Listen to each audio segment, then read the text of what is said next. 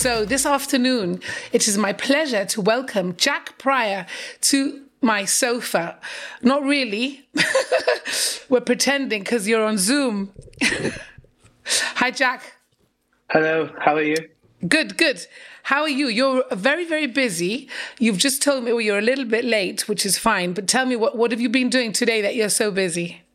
So I had 2 sessions this morning. I left the house at like 7:15, and then the first session was from like 8:30 till 10. Then we had a little break, and then we had the second session from 11 till about 12:30. Then finish, shower, get back to Oxford, have lunch, and now it's 2:15. So that's my whole day pretty much gone now. So you train in the morning. You don't train in the afternoon, evening. So now, because I row at Oxford Brookes, which is a student-led university program. So we're now out of term time, which means that we can row every single morning, and we have the whole morning free. But during term time, we row in the evenings during the week, and then in the mornings on the weekend. So basically, your whole life is rowing. You eat, day, sleep, rowing. I'm going to take you back to the very beginning, right? As a little boy growing up in Gib, you went to school, and when did you get into rowing? I started getting into rowing when I'd probably watch my dad race when I was like 10 or 11, and I always thought it was quite fun. And then I started doing it when I was 12. So I was in year 7 in school, year 8. And then I started taking it a bit more seriously, probably when I was 14. So what's that? Year 8, year 9, started taking it a bit more seriously. So your father really was your inspiration? Yeah. Don't tell him that, though. I was going to say, I hope he listens. He'll be very proud. Yeah, definitely. We know your mum and dad very well, and they're always going on about how proud, especially your mum. Ay, mi niño que está ahí solito. But a lot of what you're doing is making not just your parents and your family proud, Jack. I, as a mother of 2 rowers as well, my kids have gone to the Galpe like you, and it's just, it makes me proud to know you. Because what you've achieved is just overwhelming, really. And you're still so young. So tell me, so you go to the Galpe. Tell me about the Galpe Rowing Club as a club. Your father obviously used to go there, so then you join as well, and you start rowing there. Tell me about the training that you had as a youngster at the Galpe. It was obviously tough at the time when I was 14, 15, growing up all the way until I was 18. And we wouldn't have been able to have done it without the coaches there, especially Leslie, who spent so much time and money on us, buying new boats, taking us here, taking us there. I don't know how he did it and why he did it, but he obviously must have really liked us and seen something in all of us. So there was quite a big group, and then it started like funneling out. The guys that didn't find it interesting anymore just started quitting and like letting go. And then, probably when I got to the age of like 17, when I was taking it very, very seriously, I started looking at universities that revolved around rowing. And that's when I decided to join Oxford Brookes, because they had won 2 events at Henley in the men's category. So I thought that'll probably be the best place for me to go and sort of develop and get better and just see if I could try and win Henley at least. But you're not studying anything to do with, you didn't study, because I know you've graduated now. You didn't study anything to do with rowing particularly? No, I graduated in 2021. I graduated doing sports coaching and PE. It was a good course here at Oxford Brookes. A lot of the rowers do it because it's quite, physical, like PE based.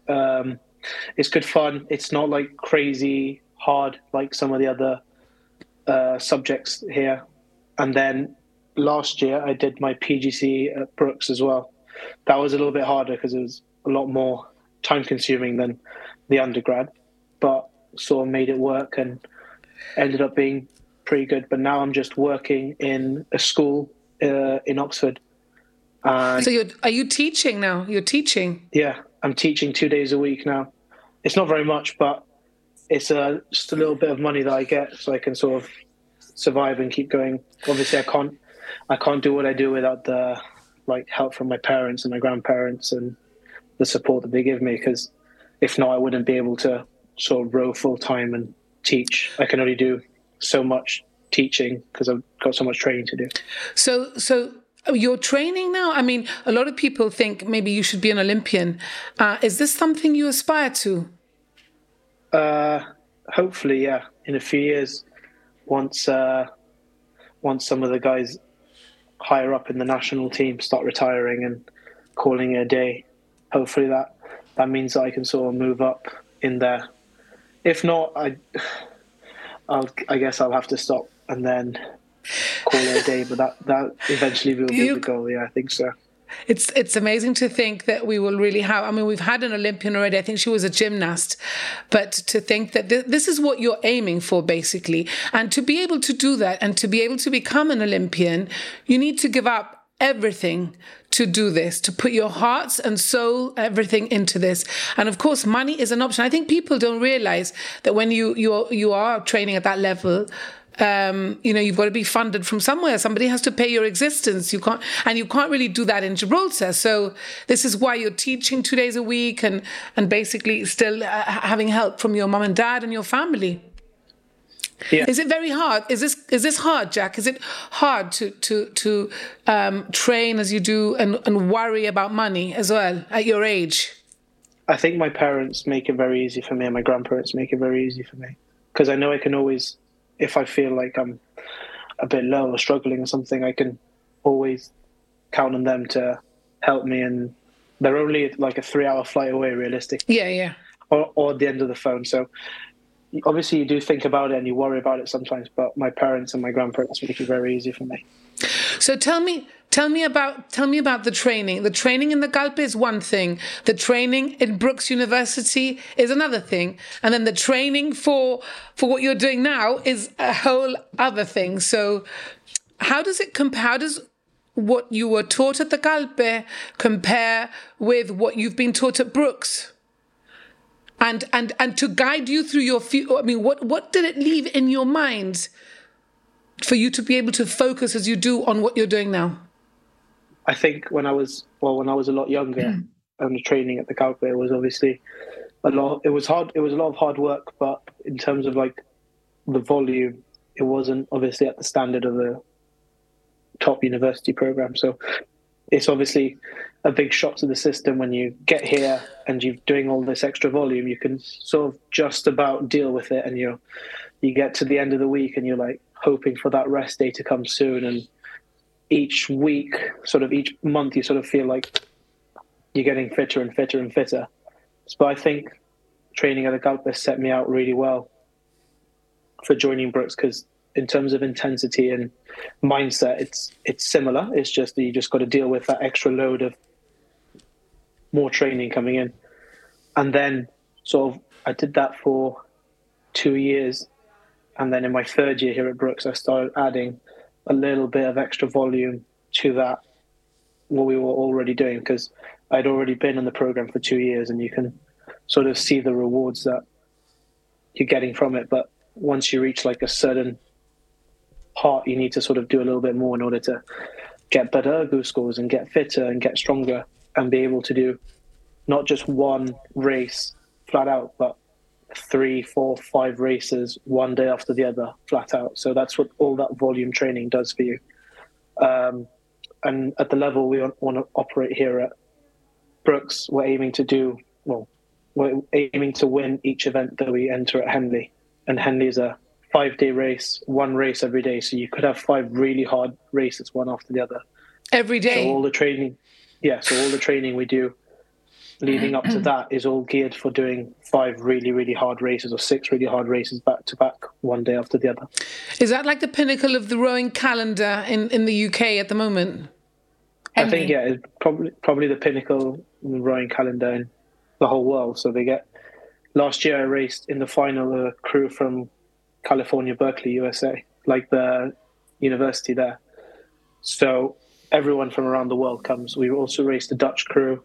There were also crews from all around the UK coming as well. So Henley is an event where everyone in the world wants to race at and sort of come to and try and win. So it's obviously a really big one for us.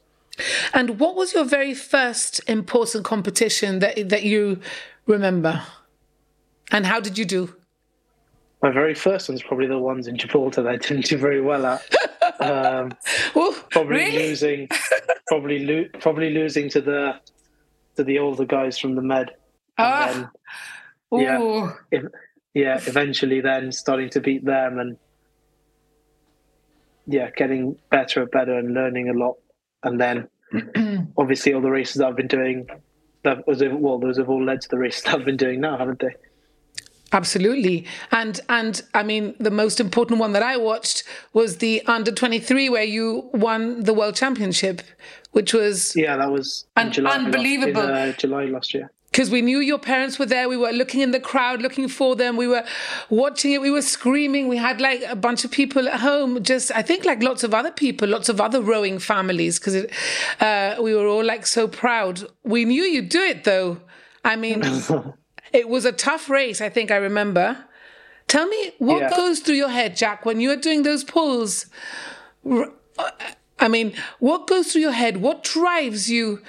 Because it's, quite a thing to do. How do you do it? Well, you've just got to...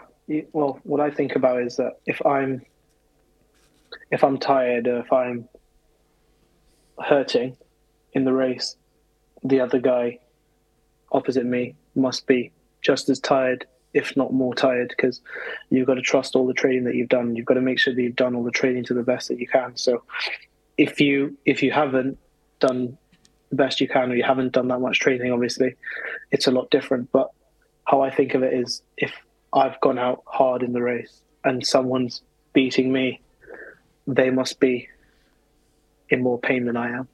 And if they beat me, they beat me because I've tried my best, but there's nothing else I could do.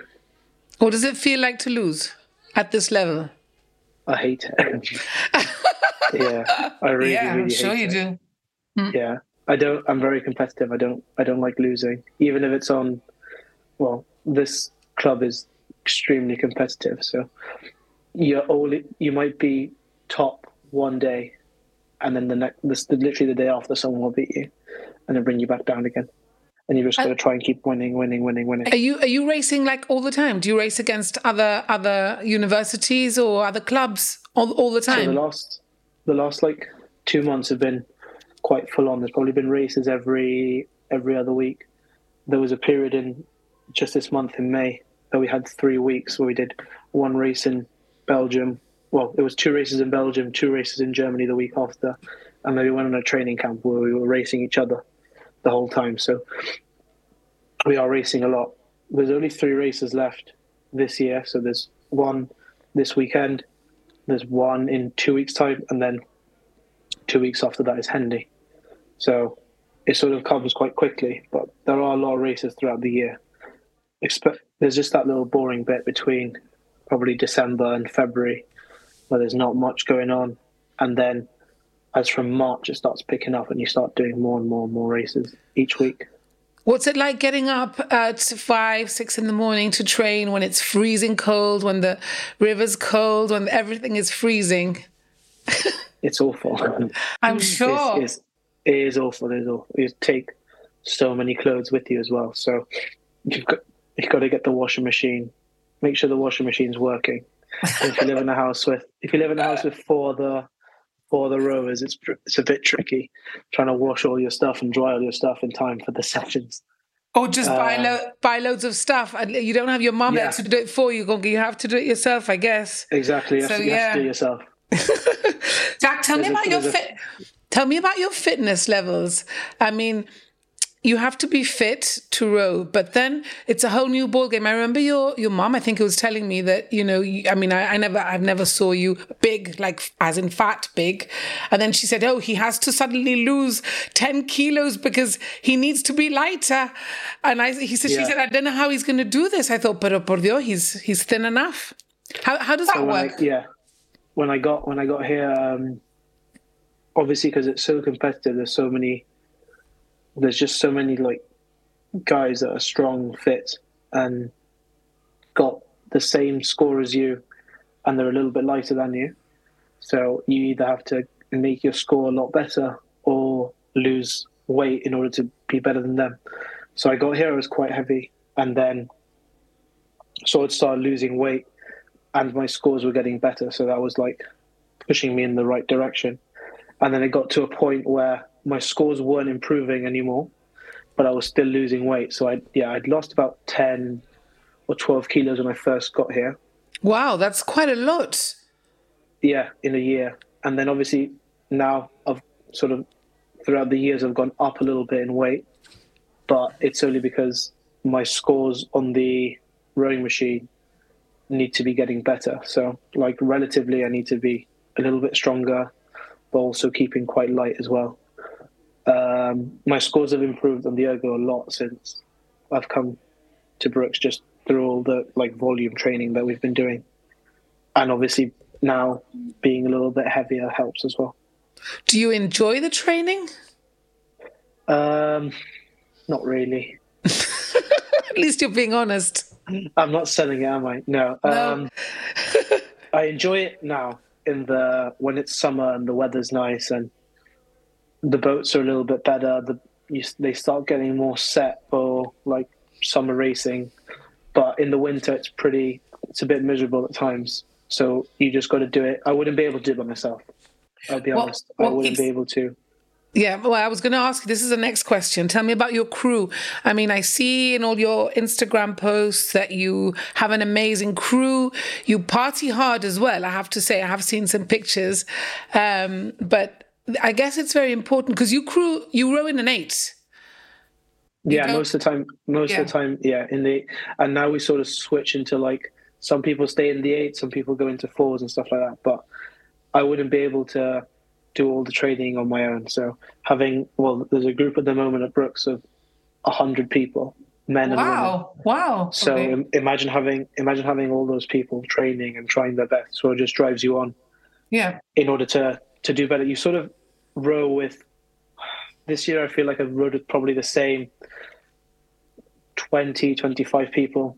But when I first started rowing here, I was like jumping up and down boats. You're in like a really good boat one week, slightly worse one, and you get the ones in the middle. So you row with like so many people, so it makes it a lot more enjoyable. It's like a family, no? I mean, like a Brooks rowing family. Well, yeah, definitely is. It is nice in the winter when you have so many people there training. It makes it a lot less miserable. And then obviously the nights out, you sort of go out and you're doing something different and it's a little bit more fun. Everyone regrets it the next morning, but it's obviously quite fun. That's part of being young and being able to do it. At least you're able now and again to go out and get pissed and not so much anymore. No. That's the thing. Yeah, it gets hard because you're young and that's what you want to do. That's when are you going to do it otherwise? But of course, you've got this strict training program. Do you do anything like really special before a race? Like, I listen to some music and then I'll often like pace up and down for about 15 minutes, just going through what the race is what's gonna happen, what I think is gonna happen in the race, and how I'm gonna race. That's normally I do that for like bigger races. If it's like a smaller, sort of like local race, in terms of like local area here, I won't necessarily do that, but I'll do that, and then I'll time whenever I'm gonna have my caffeine before the race, and that sort of hits just before I start, and just make sure that no one like. Obviously, no one in the boat's really going to be messing around and stuff like that before the race, but just make sure that I'm in the right. How do you know? Yeah, how do you know if that's going to happen? If some of them are going to mess around? Maybe at first, yeah, in the first few years in the lower boats, but sort of now in the higher boats and the more sort of competitive environment serious. Where like everyone's quite serious. There might be like the odd joke every now and again to calm a few of the nerves, but everyone's sort of like in the same mindset. So you want to be ready more so mentally than physically, because physically you're probably, well, you're ready. You've done all the training already. It's just mentally getting yourself in that state on the day to make sure it all goes well. Is the mindset the most complicated thing about it? Yeah, especially like in an event like Henley where there's so many distractions going on. There's so many people there, and there's people like drinking. There's people on like that are hungover from the night before. There's people walking around getting food, and there's just a lot going on. So just closing yourself into that little like bubble and that little sort of section with your crew is really, really important. So I found that really, really useful last year. And having like headphones noise cancelling headphones that just trap everything else out is really, really helpful. Because you're there waiting to race and you've got all this going on around you.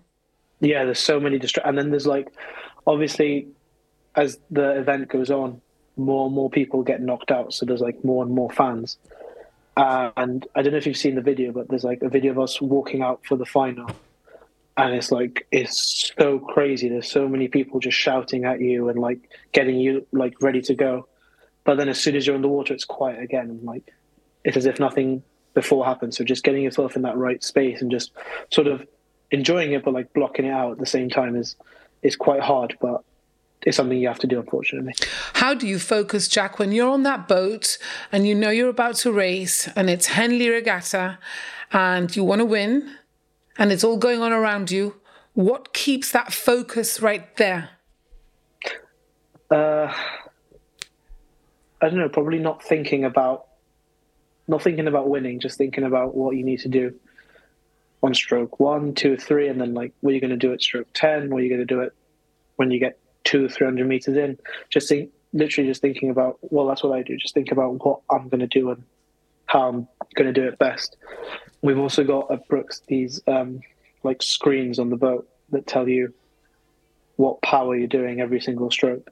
So you start thinking about what numbers you want to be seeing on the screen even before you've started racing. So you want to see like a certain number at this bit in the race, certain number in this bit in the race, and then it'll give you an indication of how you're doing and how you're feeling as well. So you're seeing that as you're rowing in boats? As you're going along, yeah, you've got the screen with the number. What's the best advice you've ever been given?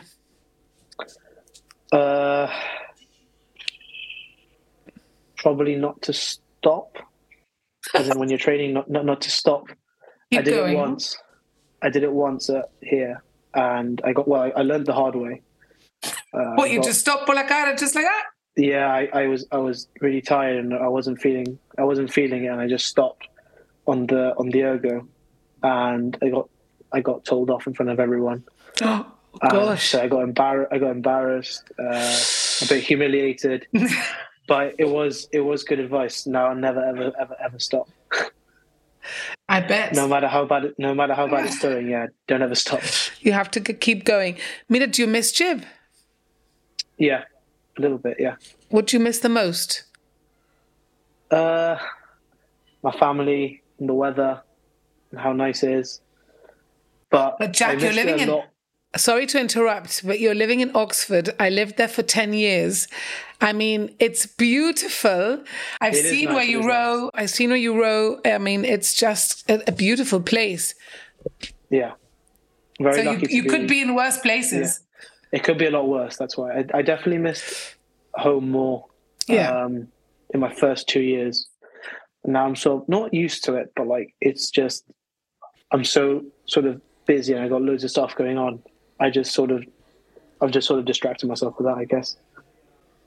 How do you deal with challenges, Jack? If things don't go your way, if you're having a bad day, if you just don't feel well, like you said before, what do you do? I mean, and you have to train, and you've got like, you're feeling ill. How do you do it? I normally call my parents and complain about it. And love it. That's what they're there for. That's what parents are there for.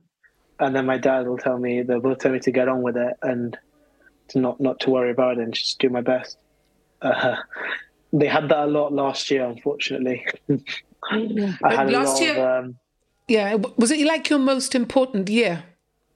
Yeah, I think because it was the last year of me being a student. So it was the last year. Well, it was the last chance for me to win an event in Henley, being a student, because I had tried the year before and we had lost. So it was basically the last chance for me to win an event as a student, and it was also my last year as under 23. So you wanted to win Henley. This was your dream. Yeah, that was the main. Yeah, that was the main goal.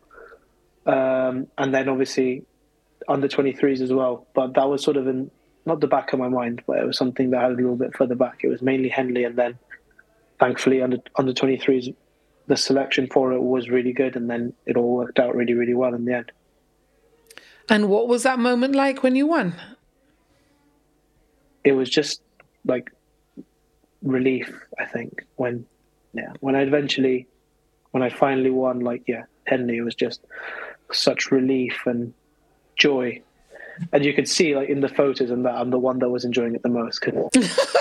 Why do you say that? Why is that? The others were a bit younger, and they obviously had tried, but I sort of tried more times, and me and this other guy had lost the year before, so it just meant that little bit more. And are you allowed to like get your jib flag out and flash it around as much as you can in these events? I could if I wanted to, but I didn't want to be thinking about that before the race, and I don't want to be thinking about that sort of stuff, because then if I wouldn't have won, I would have looked it wouldn't have been a very good look.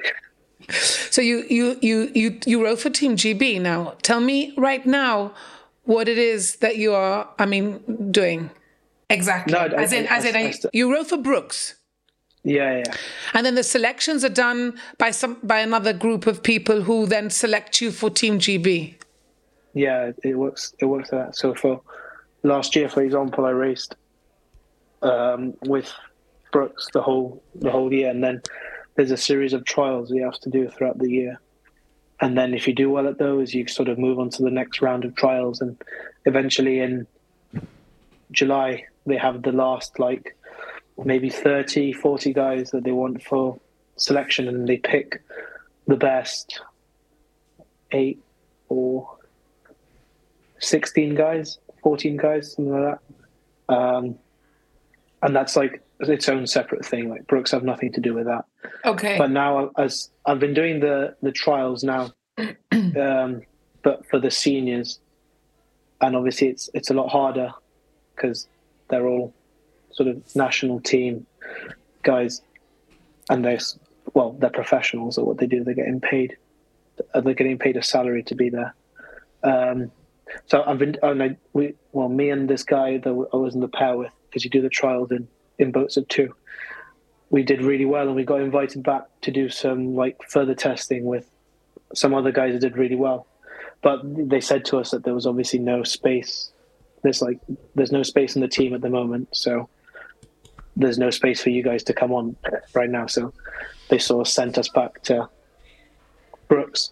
But that was only for maybe a week we were there, and we sort of just not training with them, but doing similar training to the guys in the national team, and then doing our own sort of testing. But then after that, we all went back to our own clubs to keep getting better and try and do it again basically next year. Right. So you keep trying, basically. Yeah. You keep testing, you keep hoping that you will be fit enough, good enough. And then that's it. Exactly. Okay. Tell me, how do you chill out? You seem quite a relaxed guy, I have to say, for what you do. I'm seem quite tired today, that's why. Okay. I'm quite tired today. Normally, I'll watch a film, or I'll go sort of out somewhere, get a coffee, or I don't know. I don't really have. I have some free time, but it's not a crazy amount. Or I'll just sort of, I don't know, just chill. Yeah, watch Netflix a film or something. Normally. Yeah. Okay, and what's next for you, Jack? I mean, apart from Brooke, you've got these Henley coming up. That's like the most important thing. Then, do you get to come out to Gib for a bit? Yeah, I think in the summer I'll go back to Gibraltar, and then maybe do a bit of go on holiday with my girlfriend, and then we'll sort of spend some time in Oxford and around here, and yeah, it'll be a lot more chilled out summer than it was last year. Last year was a bit more hectic up until July, but yeah, definitely I'll go back home, even if it's for a week or two. It'll be nice to go back. Nice home. Break. Mira, my podcast is called Why Bother? This series is called Why Bother? So I wanted to ask you, which is something I ask all my guests. Has that ever crossed your mind? Have you ever thought to yourself, why am I bothering with this? Yeah, I think about that all the time, probably on a weekly basis, especially in the winter, and then obviously doubts come into your head like, oh, what's the point of even doing this? Why am I doing this? But then you sort of, I experienced it last year when I won in Henley, and then when I won under 23s, that it was worth it, because just in that moment of being selected to be in the bow, and then getting I got the nice kit, and then actually going there, racing America, racing Australia, everyone in around the world. It was a really, really good and rewarding feeling to be selected there. So yeah, that's probably why I bother. Of course, good for you. Now, one last thing before I let you go to chill.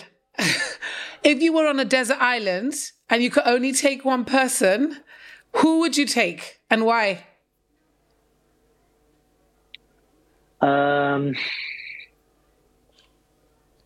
I don't know. Probably my girlfriend. Good answer. Yeah, probably. Good answer. Yeah, probably.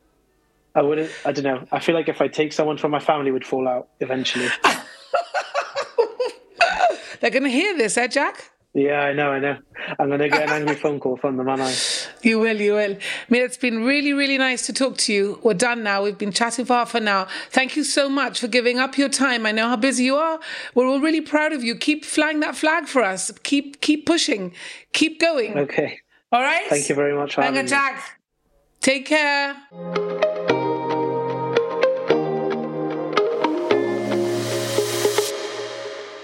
You've been listening to Series 3 of my podcast, which is called Why Bother? It's a question I've often asked myself, and I'm sure you have too. And I wanted to speak to people about their journeys to success, why they've bothered. Thanks must go to my producer Charlie Hurst for putting this podcast together. Catch him at soundunit.co.uk. And a big thank you too to artist Beatrice Garcia for designing the podcast icon. Her website is beatricegarcia.com. Thank you for listening, and please like and rate the show. And should you want to get in touch, my email is rougechip@gmail.com.